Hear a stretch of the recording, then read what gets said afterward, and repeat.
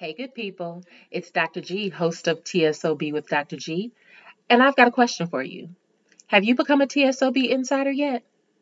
I know you're probably like, what is that? But let me tell you, in addition to this podcast, we have got a bunch of wonderful things on the way special events, partnerships, classes, lots of different things that are coming up that we want to provide to those who are really on the TSOB team. And the only way to get on that team is to join the listserv.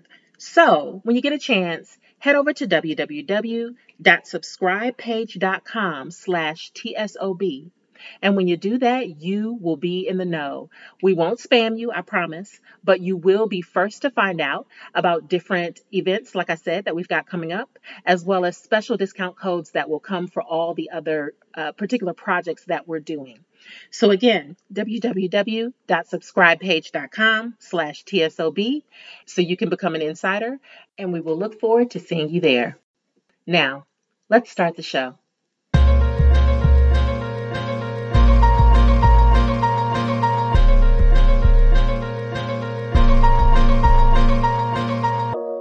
Welcome to TSOB with Dr. G, a podcast featuring intellectual table talk about race and sexuality. I'm your host, Dr. Tracy Q. Gilbert, a sexuality educator, writer, and researcher. Join me as I talk with the most brilliant minds in human sexuality, applying a professional Black lens to discussions about sexiness, health, and healing in the new millennium. It's TSOB, the sex ed of Black folk. Let's get to the get down, shall we? Hello. Hi, everyone. Welcome to another episode. Y'all know, every time I start the episode, I say I'm excited. And this episode is no different because I'm talking to amazing people. Today, I get to talk to David Wraith, and I'm super excited about that because, one, I just think the profession of sex ed is just loaded with so many awesome, amazing, dope people. And I also love it when I'm able to talk to folks who are masculine identified in our profession, because that is also kind of a few and far between, and we'll get into that maybe a little bit. But I had the pleasure of meeting David. Maybe what? 2019?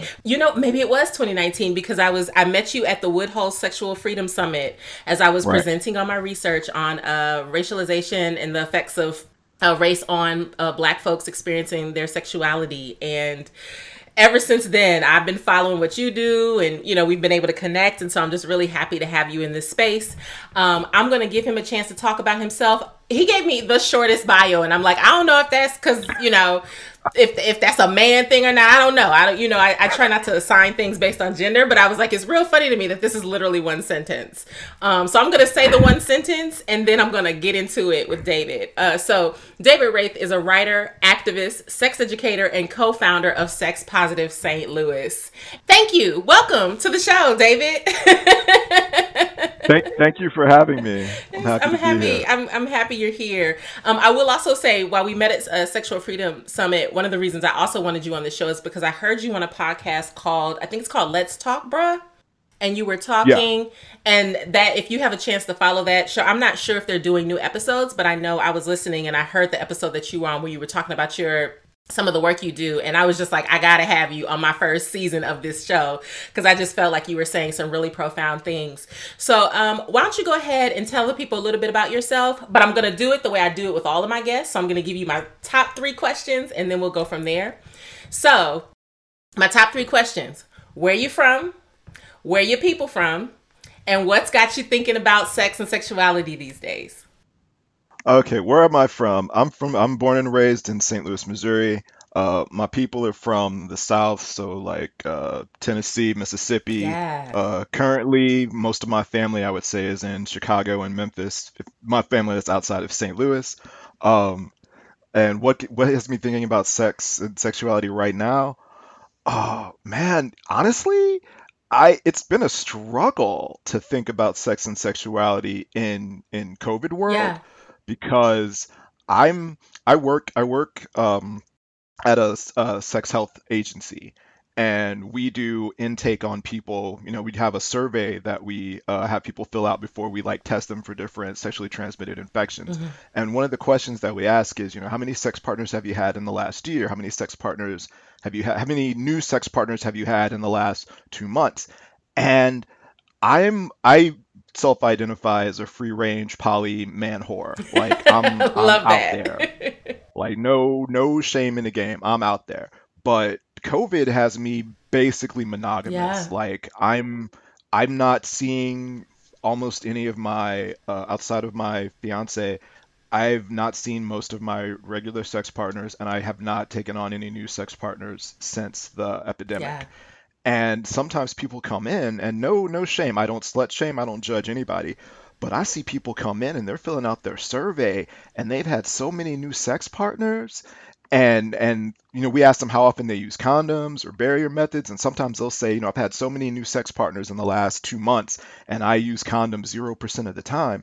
And I'm just shocked that people are out They're real here free. throw, throwing up LeBron numbers in the middle of a global pandemic. Yeah. And normally, and I like I said, I don't judge, but like internally, like mentally, sometimes people will come in and they've had so many new sex partners, and pre-COVID, in my brain, I'm thinking, okay, go ahead on, live your best life. And now I'm like, what are you Yeah. doing? Yeah. So I guess the thing that I'm thinking about right now with regard to sex and sexuality is how do we have sex during the global pandemic, and what's it gonna be like when this is over? Mm-hmm. Because I've already gone on record a few times on social media saying, you know what, when this pandemic is over, I'm fucking everybody like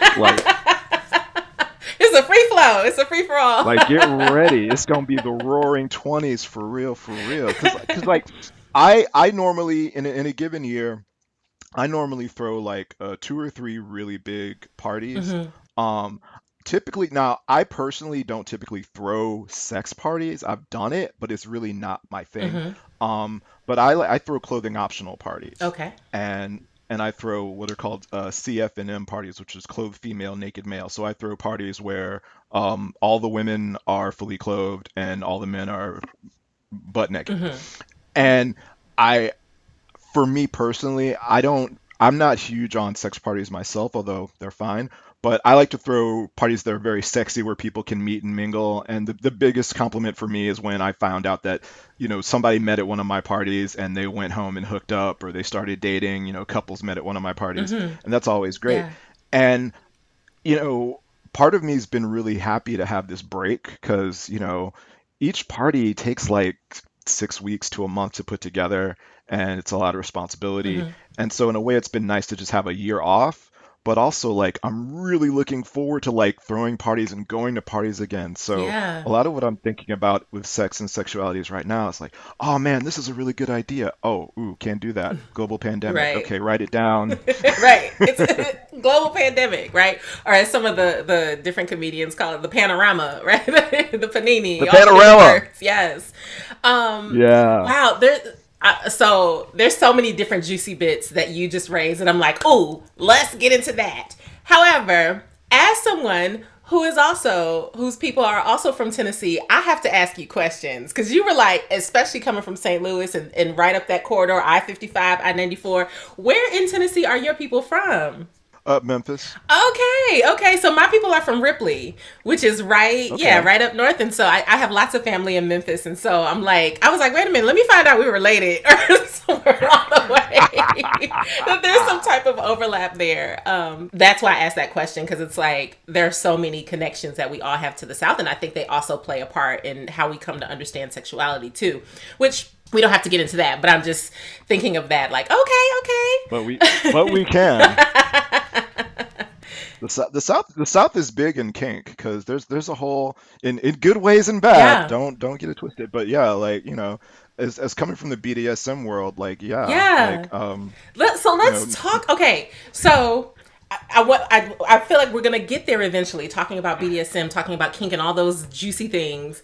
I want to find out first from you, how did you even get into sex ed, particularly from your lived experience as a man, as you know, from that background. So I had a very sex positive upbringing. Although my mother, my late mother, I don't think the word sex positive would resonate with her at all. And I know the word feminism didn't resonate because I asked my mother, "Are you a feminist?" And she said, "Absolutely not." But my mother, who was very conservative in a lot of ways, was also very sex positive in ways that I don't know that she was fully aware of. And so I was the youngest of five kids. I have three sisters and a brother, but I grew up with two older sisters. My parents divorced when I was five, and my grandmother lived next door. So it was me, two older sisters, my mom, and my grandmother. And like when my sisters would be talking about things like puberty and their periods and getting on birth control, as a kid, I would always be like, "Wow, look at the time. I'm gonna head out." And my mom would say, "No, you're gonna sit here and you're gonna listen to this." And so, because my mom was a nurse, and my one of my sisters, she's a social worker and she worked for Planned Parenthood. So they wouldn't describe our household as sex positive, but I would. And I'm Gen X. I'm 47. I just turned Hey, 47. yes.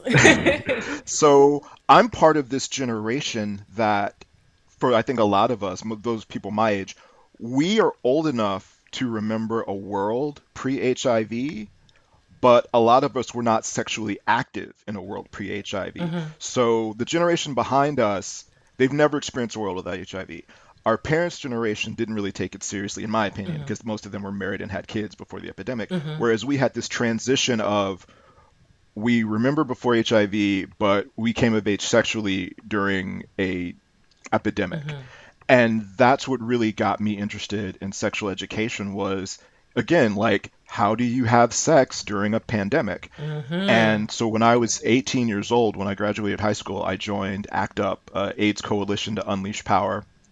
I was the youngest member in the St. Louis chapter, and as far as I know, the only heterosexual member of the St. Louis chapter. But it was really getting started with AIDS activism at 18 years old was really my entrance into sex ed. And from ACT UP, I joined an organization called the St. Louis Effort for Yeah. AIDS. From St. Louis Effort for AIDS, I joined Food Outreach, where I was actually delivering food to people living with HIV. So this is all like undergrad, 18, 19, 20 years old. So from a very early age, I was involved with sex ed, but it was from a very, in my opinion, reactionary point of view. It's, oh, there's a pandemic, we have to stop it. And then once the Bush administration started in 2000, I started working with Planned Parenthood and NARAL, National Abortion Rights Action League. So again, it was this very reactionary. What do we do about unplanned pregnancy? What do we do about this Republican administration that's restricting access? And so I got to a point where I realized that I was devoting my life to, sex ed and sex activism, but it was all addressing the negatives, not accentuating the positives, to coin a phrase.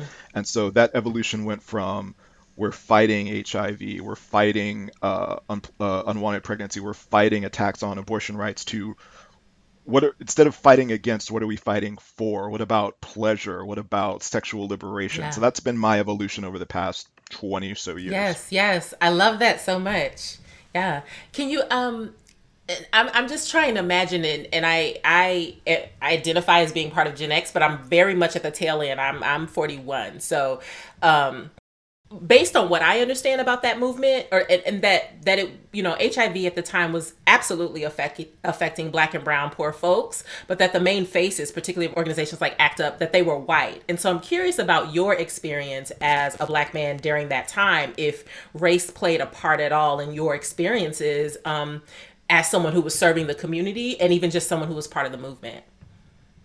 Well, part of my evolution was that I was not very uncomfortable. I was somewhat uncomfortable with ACT UP, and that's not a judgment. But as a black person and as a heterosexual person, I was as a double minority within the minority that was ACT Yeah. UP, and ACT UP was very confrontational And I wasn't as comfortable with that. I mean, now with Black Lives Matter, I'm more comfortable with confrontation.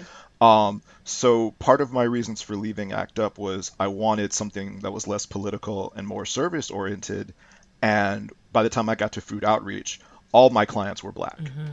And it was really not until I got to food outreach that I realized how, Black queer men were being devastated by HIV at a much higher rate Hmm. than white queer men. And so getting to, going from being in an organization that was primarily political and mostly white to being in a position where I was doing more service, and all the people I was serving were, Black folks like me. Hmm. Um, I was much more comfortable in that role. Um, I wasn't super conscious of any like discrimination in those spaces. Hmm. I was very Pollyannish about race until, maybe 15 years ago, to be 100% honest with you. Hmm.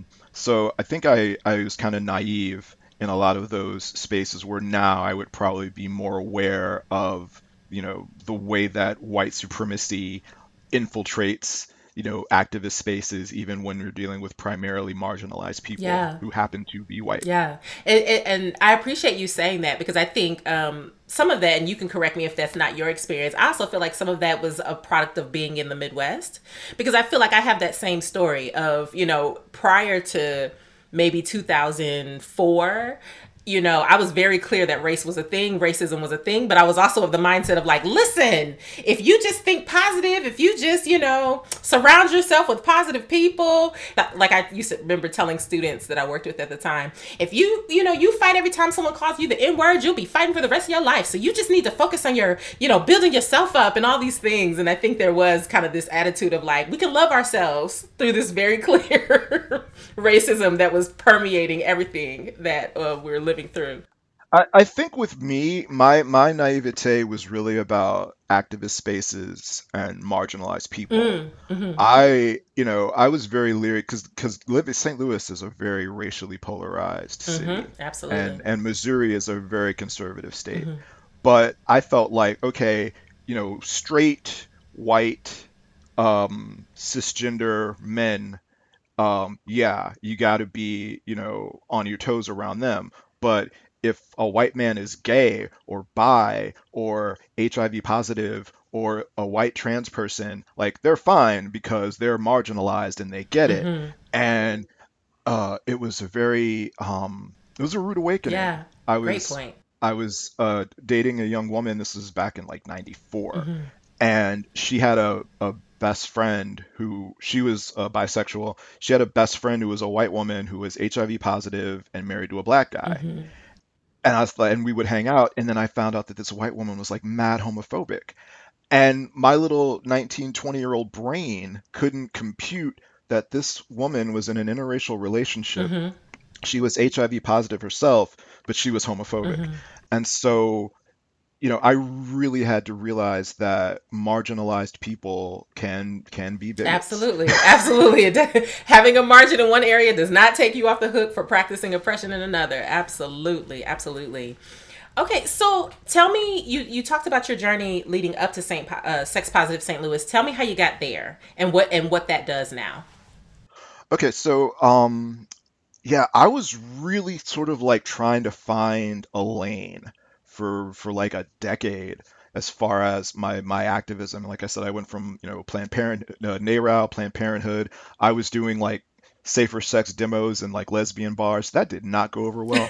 Um, I'm sure. I'm sure because it I would did. I would go anywhere. I would just show up anywhere. Didn't care. Hmm. Um, and so in 2010, there was a woman in St. Louis, my really good friend Kendra Holiday. She had a blog called The Beautiful Kind. Hmm. That was a sexuality blog, and I was like, okay, I need to meet this person. We need to hook up. So I started networking and in that community and became friends with Kendra.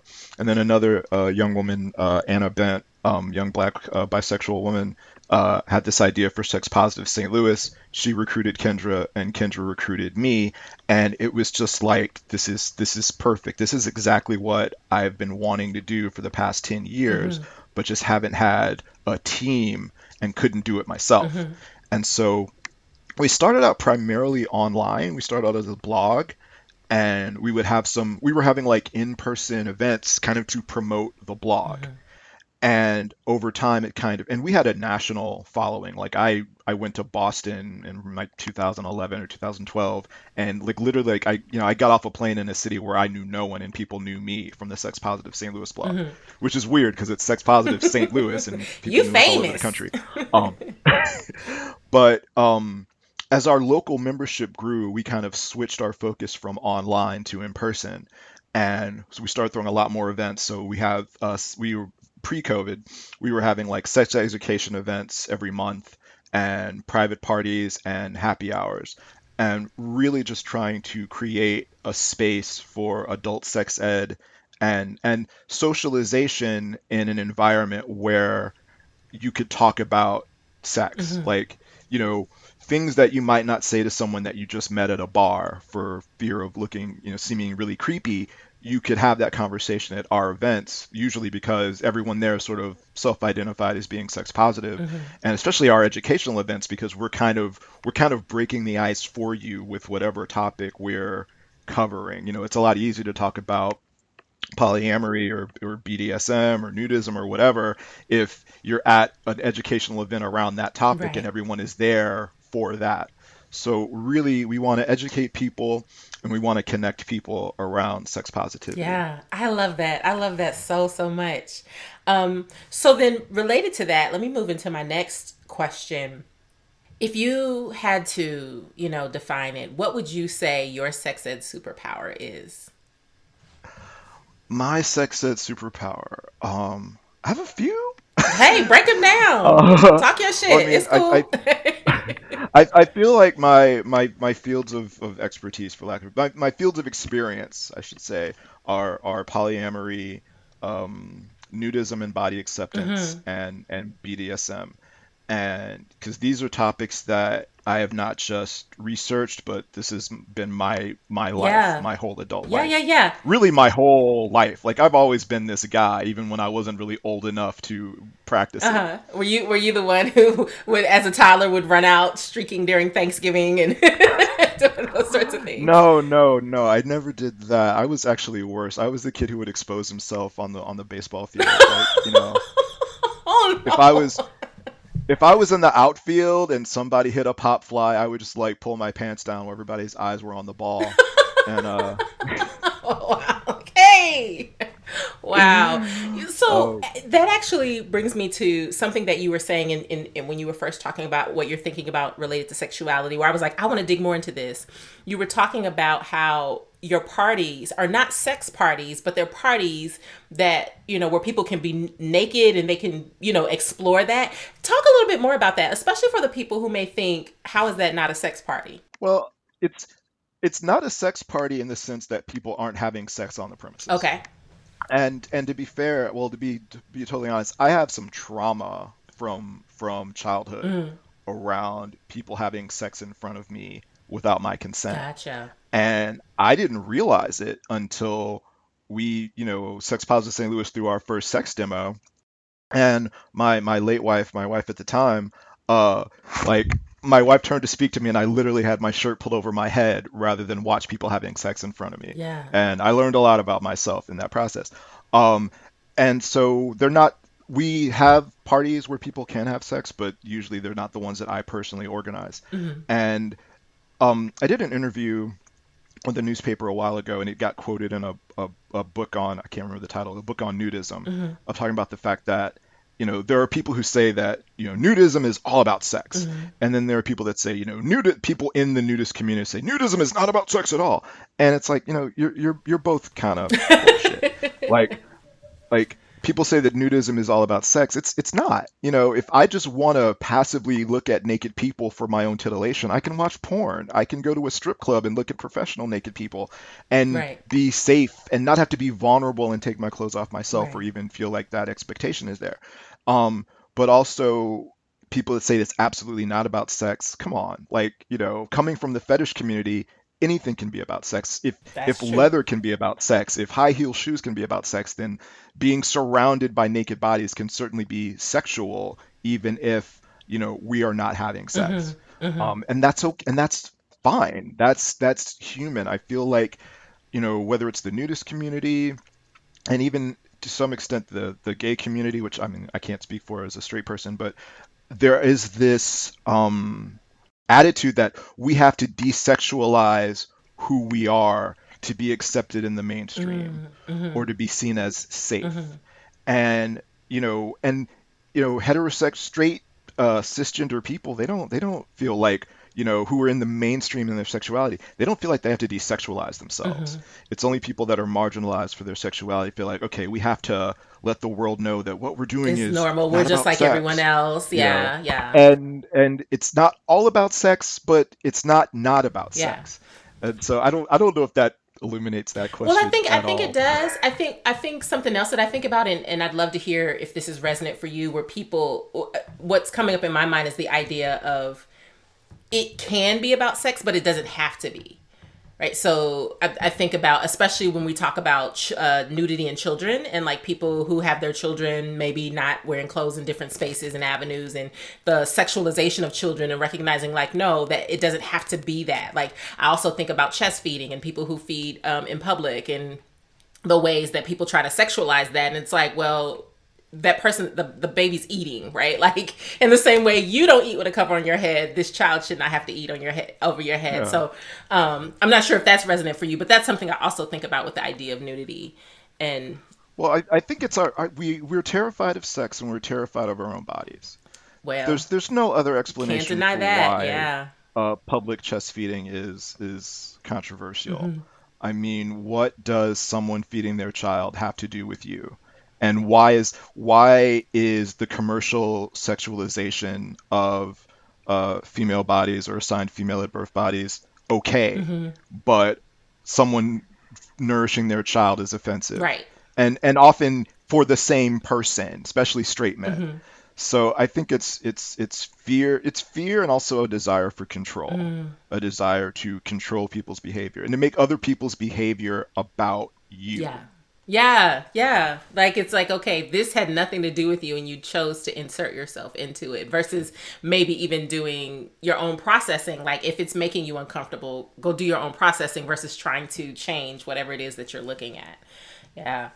So I'm curious, as you've evolved in this new area of expertise, not new, but just this kind of evolved area of expertise for you, what do you feel like you come up against in terms of things that you feel like Black folks maybe get wrong about your expertise, or they may be opportunities to learn, or ways that, Blackness intersects with your area of expertise?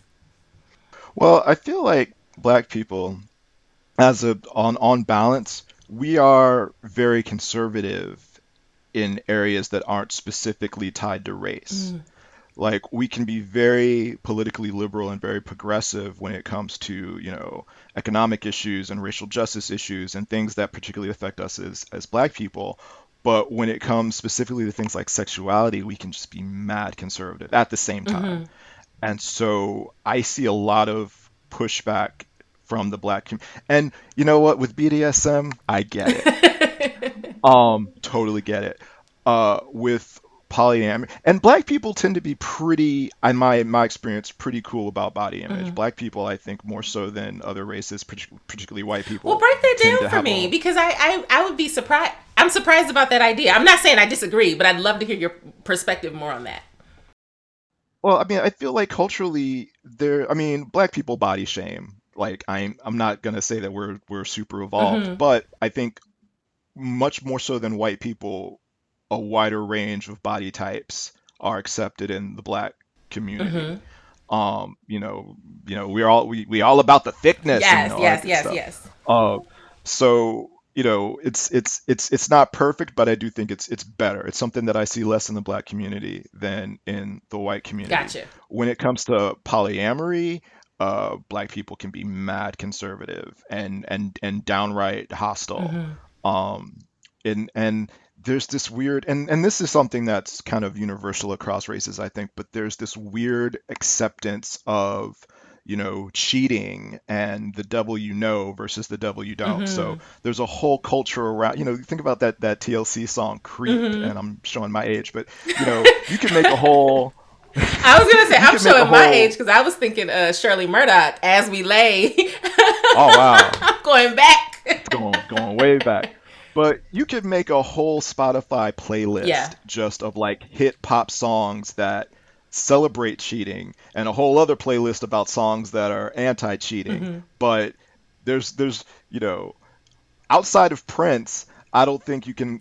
There's not a whole lot of songs that I'm aware of that are about consensual non-monogamy, Mm-hmm. and so um, I think because cheating is old, and there's this sort of value in keeping secrets, I guess, because we think that keeping secrets we don't hurt people. Mm-hmm. Cheating is more acceptable than polyamory, Mm-hmm. and I see that a lot in the black community. I remember when I moved out after college, I was moving out of my mom's house, and there was the couple that was helping me move was eventually they got married. They were a couple, and my mom knew that I was dating the wife, Mm. and her husband is carrying my furniture. And my mom is like, David, how could you trick him like that? And I'm like, Mom, he knows. And she just couldn't wrap her head around the fact that Right.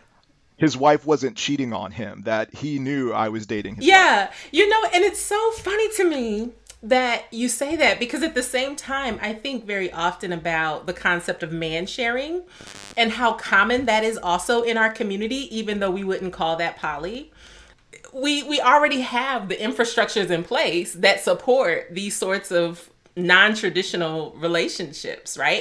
And I think about how some of my mom's siblings are people that, they're auntie, they're uncle to me, but I'm very clear that their mom and my mom's mom are different, and it was just kind of understood that we're all still family. So it's just funny to me because I think you're right. I think if it's, oh, cheating, then it's okay, we can do it and whatever. But it's like, we're just going to have an open, like, we're just going to open this relationship up and we're just going to be what we are. Then it's, well, I don't know. I don't think that's a good idea. So, I think we're more afraid of the conversation and the endorsement of the behavior. It's like mm. it's okay as long as it's quiet as kept. Or Like as it's long as it it's like seems like you don't appreciate it or that you don't support yeah. it. Mm. Yeah, similar to like being gay. It's Great like a point. lot of people will tolerate, gay people in their family and their community so long as it's an open secret, Yeah. Ooh, that's a great and point. That is a great point, right? It's that and especially if we bring the church in and we talk about the whole what is it, hate the sin, love the sinner type stuff, right? It's the idea of yeah, like if I'm coming out condemning it, then it's okay that I'm accepting it because I'm not yeah. showing that I'm in support of, which is a whole other topic, but yeah, oh, that, yeah, I see that. I see that. It actually, so now I'm curious if you think it's connected at all, because it makes me think of the ways that just black people as a whole, we tend to keep these barriers over airing our dirty laundry, and we tend to try to keep these codes of silence around what we talk about. And I don't know if you feel like that's related to that, or if you feel like it's something else entirely. No, I think it's all related Okay. because and not to be a bummer, but the same thing applies to things like sexual assault and child Mm, molestation, and you know all these things are going on, and I feel like it's only been perhaps in my lifetime that there's been a cultural shift that we can process these things by talking yeah, about them rather than protecting ourselves by keeping them a secret that's a great point. and putting up this veneer of, perfect, happy family when behind closed doors, you're going through a lot of trauma that you're not able to process. Hmm. And meanwhile, the people next door and the people down the street are going through similar trauma, but they think they're the only ones because everybody's keeping it a That's secret. it. That's facts. That's actually, yes, yes, that definitely makes sense. Definitely makes sense. So speaking of that, right? Well, not speaking of trauma aspects, but speaking of kind of what happens when people are able to kind of take off the blinders and take off the veil and be able to share. Do you have stories from your experience? How, especially with Black folks, how are Black folks taking to the types of work that you do in terms of how it affects their lives, and what are they saying about coming to a sex positive St. Louis event or one of your parties? I mean, I think the feedback that I get is that it's very liberating. Hmm. And again, it's this idea that they thought they were the only one who felt this way, or they thought they were the only black person who felt this way. Hmm. And particularly with black men who are, kinky or poly or whatever, Yeah. is I get a lot of emails, especially since I did that Let's Talk Bro episode. Hmm. I get a lot of emails from brothers who are like, I didn't know there were other guys who felt like me, other heterosexual guys who felt like me, or other, masculine identified people who felt like me. Yeah.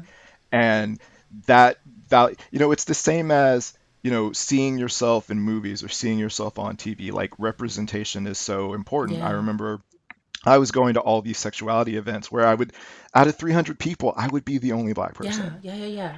And in 2004, I went to a convention in Chicago, and there was a black male presenter who was into kink and a submissive, and it was just like meeting Yoda. Like, oh my Yeah. God, Yeah. like there are other black men like me in the world. Yeah. I'm not this anomaly. So I feel like through Sex Positive St. Louis, and also I do uh, people of color meet and greets like all across the country Hmm. at sexuality conferences, and just because when I first started doing like traveling and doing sex ed, there'd be like one black person in, my sessions Hmm. in one session. And then I'd go to the next session, there'd be one black person, and they'd come up to me after and be like, "Where are the black people at?" Yeah. I was like, "Oh God, there was that one other black person that didn't get their name. I would Right. put you guys together."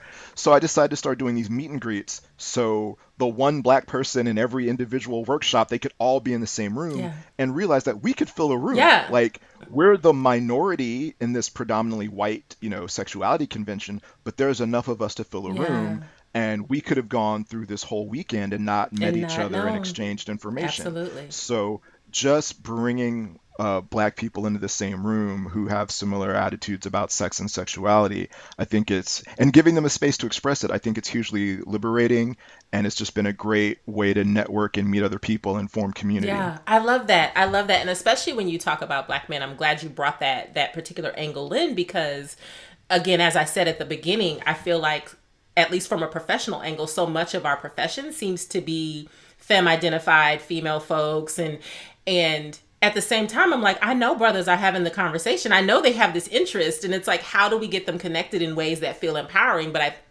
I feel that there's this blockage, right? Either it's homophobia of like, well, I don't want to be perceived as, whatever, or it's the sense of like potential, well, I might feel ashamed. What do if you find out what I'm interested in, if you find out what I like, is that going to make me vulnerable in ways that don't match up with the sense of masculinity I want to have? And so, what specific messages or what specific ways do you engage black men in this conversation to get them more willing to open up and be more willing to be honest about what they're interested in and what they like? Well, I think that I try, and there's a lot of black men in St. Louis in particular, and some of whom I work with pretty closely, who we try to model a different type of masculinity. Mm. Can you say more about that? Just like well, I feel like in our society, vulnerability has been feminized, and so women are expected to be vulnerable, and men are not. Hmm. And women, I think as a culture, it's much more accepted for them to be in therapy or be in consciousness raising groups or support groups or whatever, Hmm. whereas men, there's this myth of the Superman and the myth of the black Superman where that's soft. Yeah. You hard, you do this all on your own, you carry all this trauma on your back and you don't talk about it, Hmm. and Hmm. you get to die. If you die without letting anyone see your true emotions, you win. And it's like, no. Right. um so yeah, so like I've had educational events that touch on masculinity, and I've participated in a lot of educational events on black masculinity. I've got one coming up, I think, in a week or so, and basically just trying to show a range of black masculinity. Like, it doesn't all have to be straight heterosexual cisgender black men, Hmm. but it can't just be queer black men, because unfortunately in our community, I think they're very easy to Yeah. dismiss. I think there's a lot of attitudes like, oh, I was going to listen to what you had to say about masculinity, but then I found out you were gay, so obviously this Absolutely. doesn't apply to me. Hmm. So Hmm. I think when straight black men gay black men, bisexual, trans men, non-binary, all get together Mm-hmm. and express just all these different ways that you can be black and masculine, and that it's okay, and that we're public and we're visible and we're out. The comment that I get the most is, you're so brave. And it's like, I don't know. Yeah. I'm just living my life publicly and trying not to care about what negative reaction I get. Yeah, yeah. And I think sometimes that's a misnomer in the sense of like it's not about you being brave, but at the same time there's a certain inspiration that you provide to the folks who feel like they can't do it because they don't want to be the only one or they see themselves as being the only one. So being able to see like, oh, okay, here's an example of how I can be. Or even folks who are like, I'd love to do this, but I'm not sure how. Or I'd love to lean into this part of myself, but I'm not sure how because I don't have the model. There's some inspiration there. So it's not, I definitely hear what you're saying about, it's not about courage. It's about being, and it's just about showing up and how that makes a difference. Um, Sure. but I want to have you think about, so let's say somebody's listening and they're like, okay, David, like I hear you. I'm with it. Like everything you're about, like I love it. I want to be down. I don't know how to begin to even think about making my life more sex positive or even kinky or poly or all of these things that you're so great at. What advice would you give them for getting started on their sexual journey? Well, I mean, first of all, the internet is your friend. Like, there's when I got started in this, there was the internet was nowhere near what it is today, and social media didn't exist. Hmm. I was answering, ads in the back of newspapers, the classified section of Come on, newspapers, newspaper is one and of those. call calling people from payphones to get directions and like really sketchy stuff that in retrospect was kind of unsafe. Hmm. Now we have the internet, and the internet doesn't guarantee safety, but it makes it a lot easier to communicate with people and vet people before you meet them in real time. Hmm. There's FetLife.com, which is sort of like, Facebook for kinky people, Hmm. is a great way to connect with your local community. Um, there's so many like polyamory podcasts, Hmm. Polyamory Weekly being, I think, one of the most popular and the longest running, where you can literally, they've done, I think like 400 or 500 episodes. You can go to the Polyamory Weekly website and literally like type in a polyamory related topic and in the search bar, and it'll bring up every episode that touches on it. So first of all, it's very easy to educate yourself, privately. Hmm. And once the pandemic is over, I would just say find your local community and become part of it. I think one way that predators kind of one advantage that predators have is that, sexuality being so hush hush and so secret, Hmm. it makes it easier for them to isolate people I would agree. and make Absolutely. people think that I'm this, problematic guy, because it's usually guys. I mean, Hmm. let's face it. I'm going to find you, and you're interested in kink, you're interested in poly. I'm going to find you, and I'm going to be your Yoda, and I'm going to teach you what kink is and what polyamory is, Hmm. but in this very sort of slanted way that allows me to take advantage of you because you don't know better. Hmm. Whereas it's harder to do that when you're part of a community where you're getting a lot of different perspectives, and people can kind of pull you aside and be like, "Hey, that Hey. guy I saw you talking to, I don't know." Yeah. Yeah. So I would say if you're new, become part of a community and don't rush. Like, get to know people and let these relationships evolve organically. I feel like a lot of newbies, they're just like, "Oh, I want to be in a three-way relationship by next week," or, you know, I read a book on BDSM and now I'm a dom and I'm going to start tying people up. And Right. it's like, That's not no, how that like, works. get to know people, build relationships, find a mentor, like, ease into it. It'll be there for the rest of your life. Yeah. You don't have to rush. Yeah. Yeah. That's great advice. I think that's great. And it actually makes me think of one other question that I want to pose for you. I know you spend a lot of time working with adults. And at the same time, what I know from the K 12 sphere is that there are increasing numbers of parents and folks with young folks who they're noticing are having interests, whether it's through web browser searches or through, actual activity, they're having interest in kink. And so I'm curious what advice you might give for someone who's like, hey, I got my kid seems to be interested in this and I'm not sure what to do. Like, if you have any initial ideas or any encouragement or support you'd offer for those folks. First of all, don't panic. Like I knew I was kinky when I was 5 years old, and I hesitate to say that I turned out fine, but I turned out okay. I know some people would look at me and be like, "Nah, you didn't turn out fine." The second thing I would say is um, educate yourself.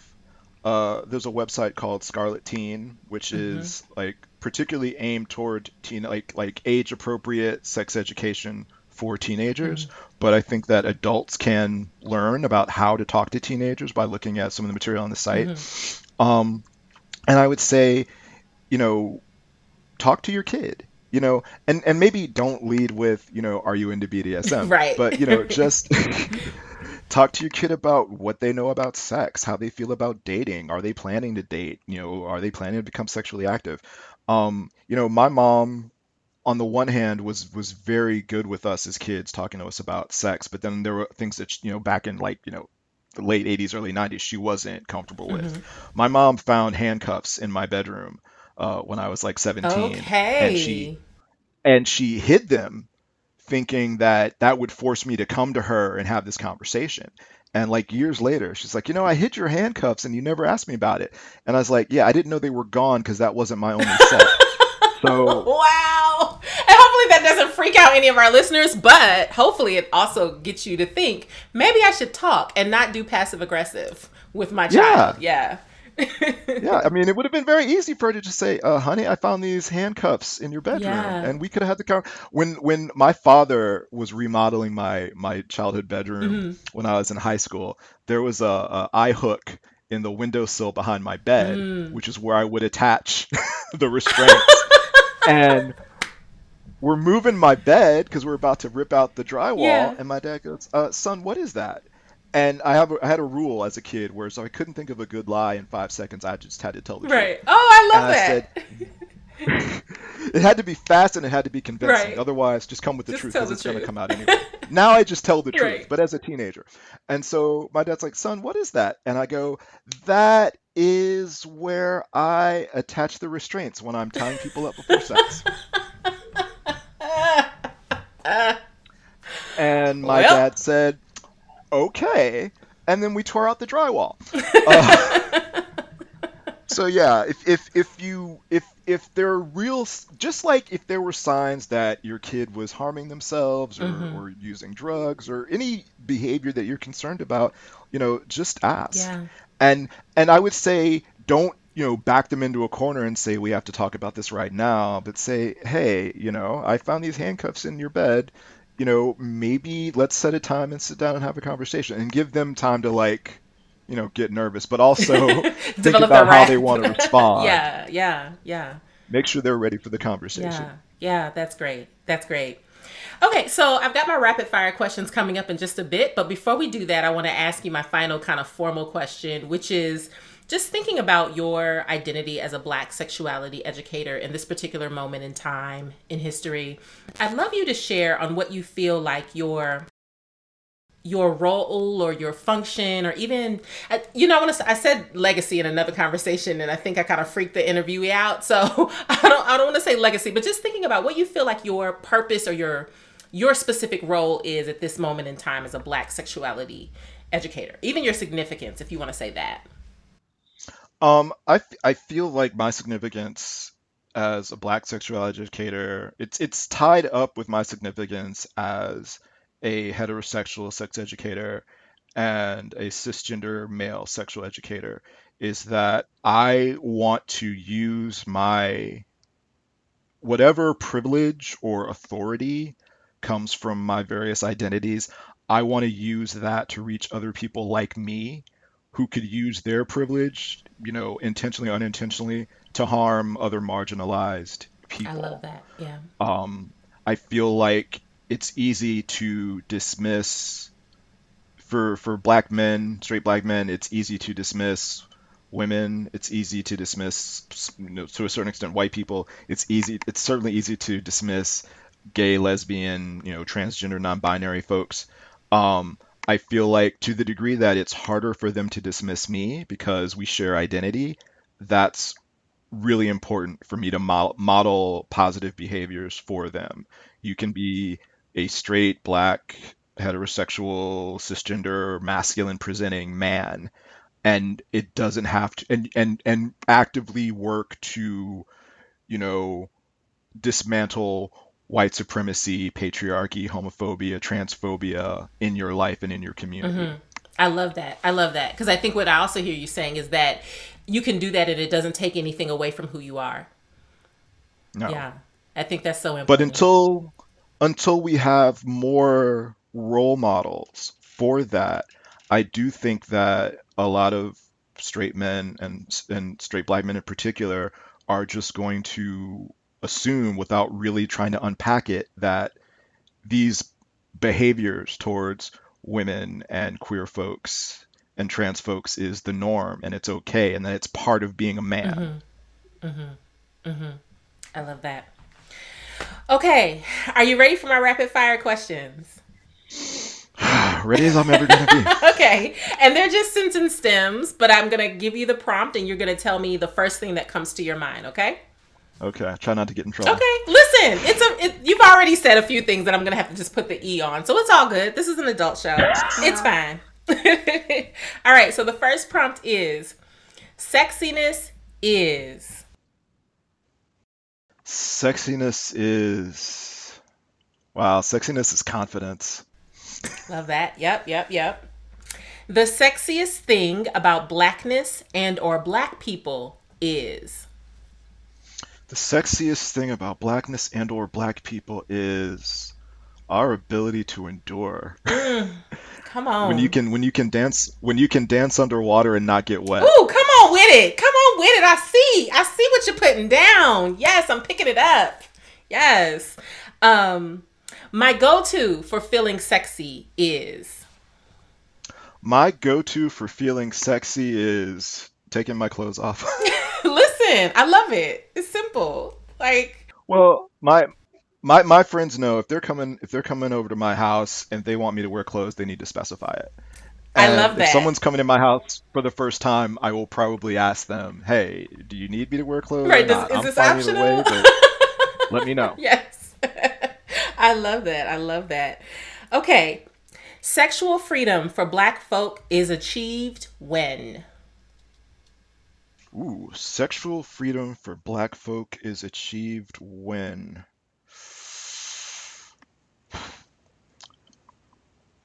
Ooh, God, that's tough.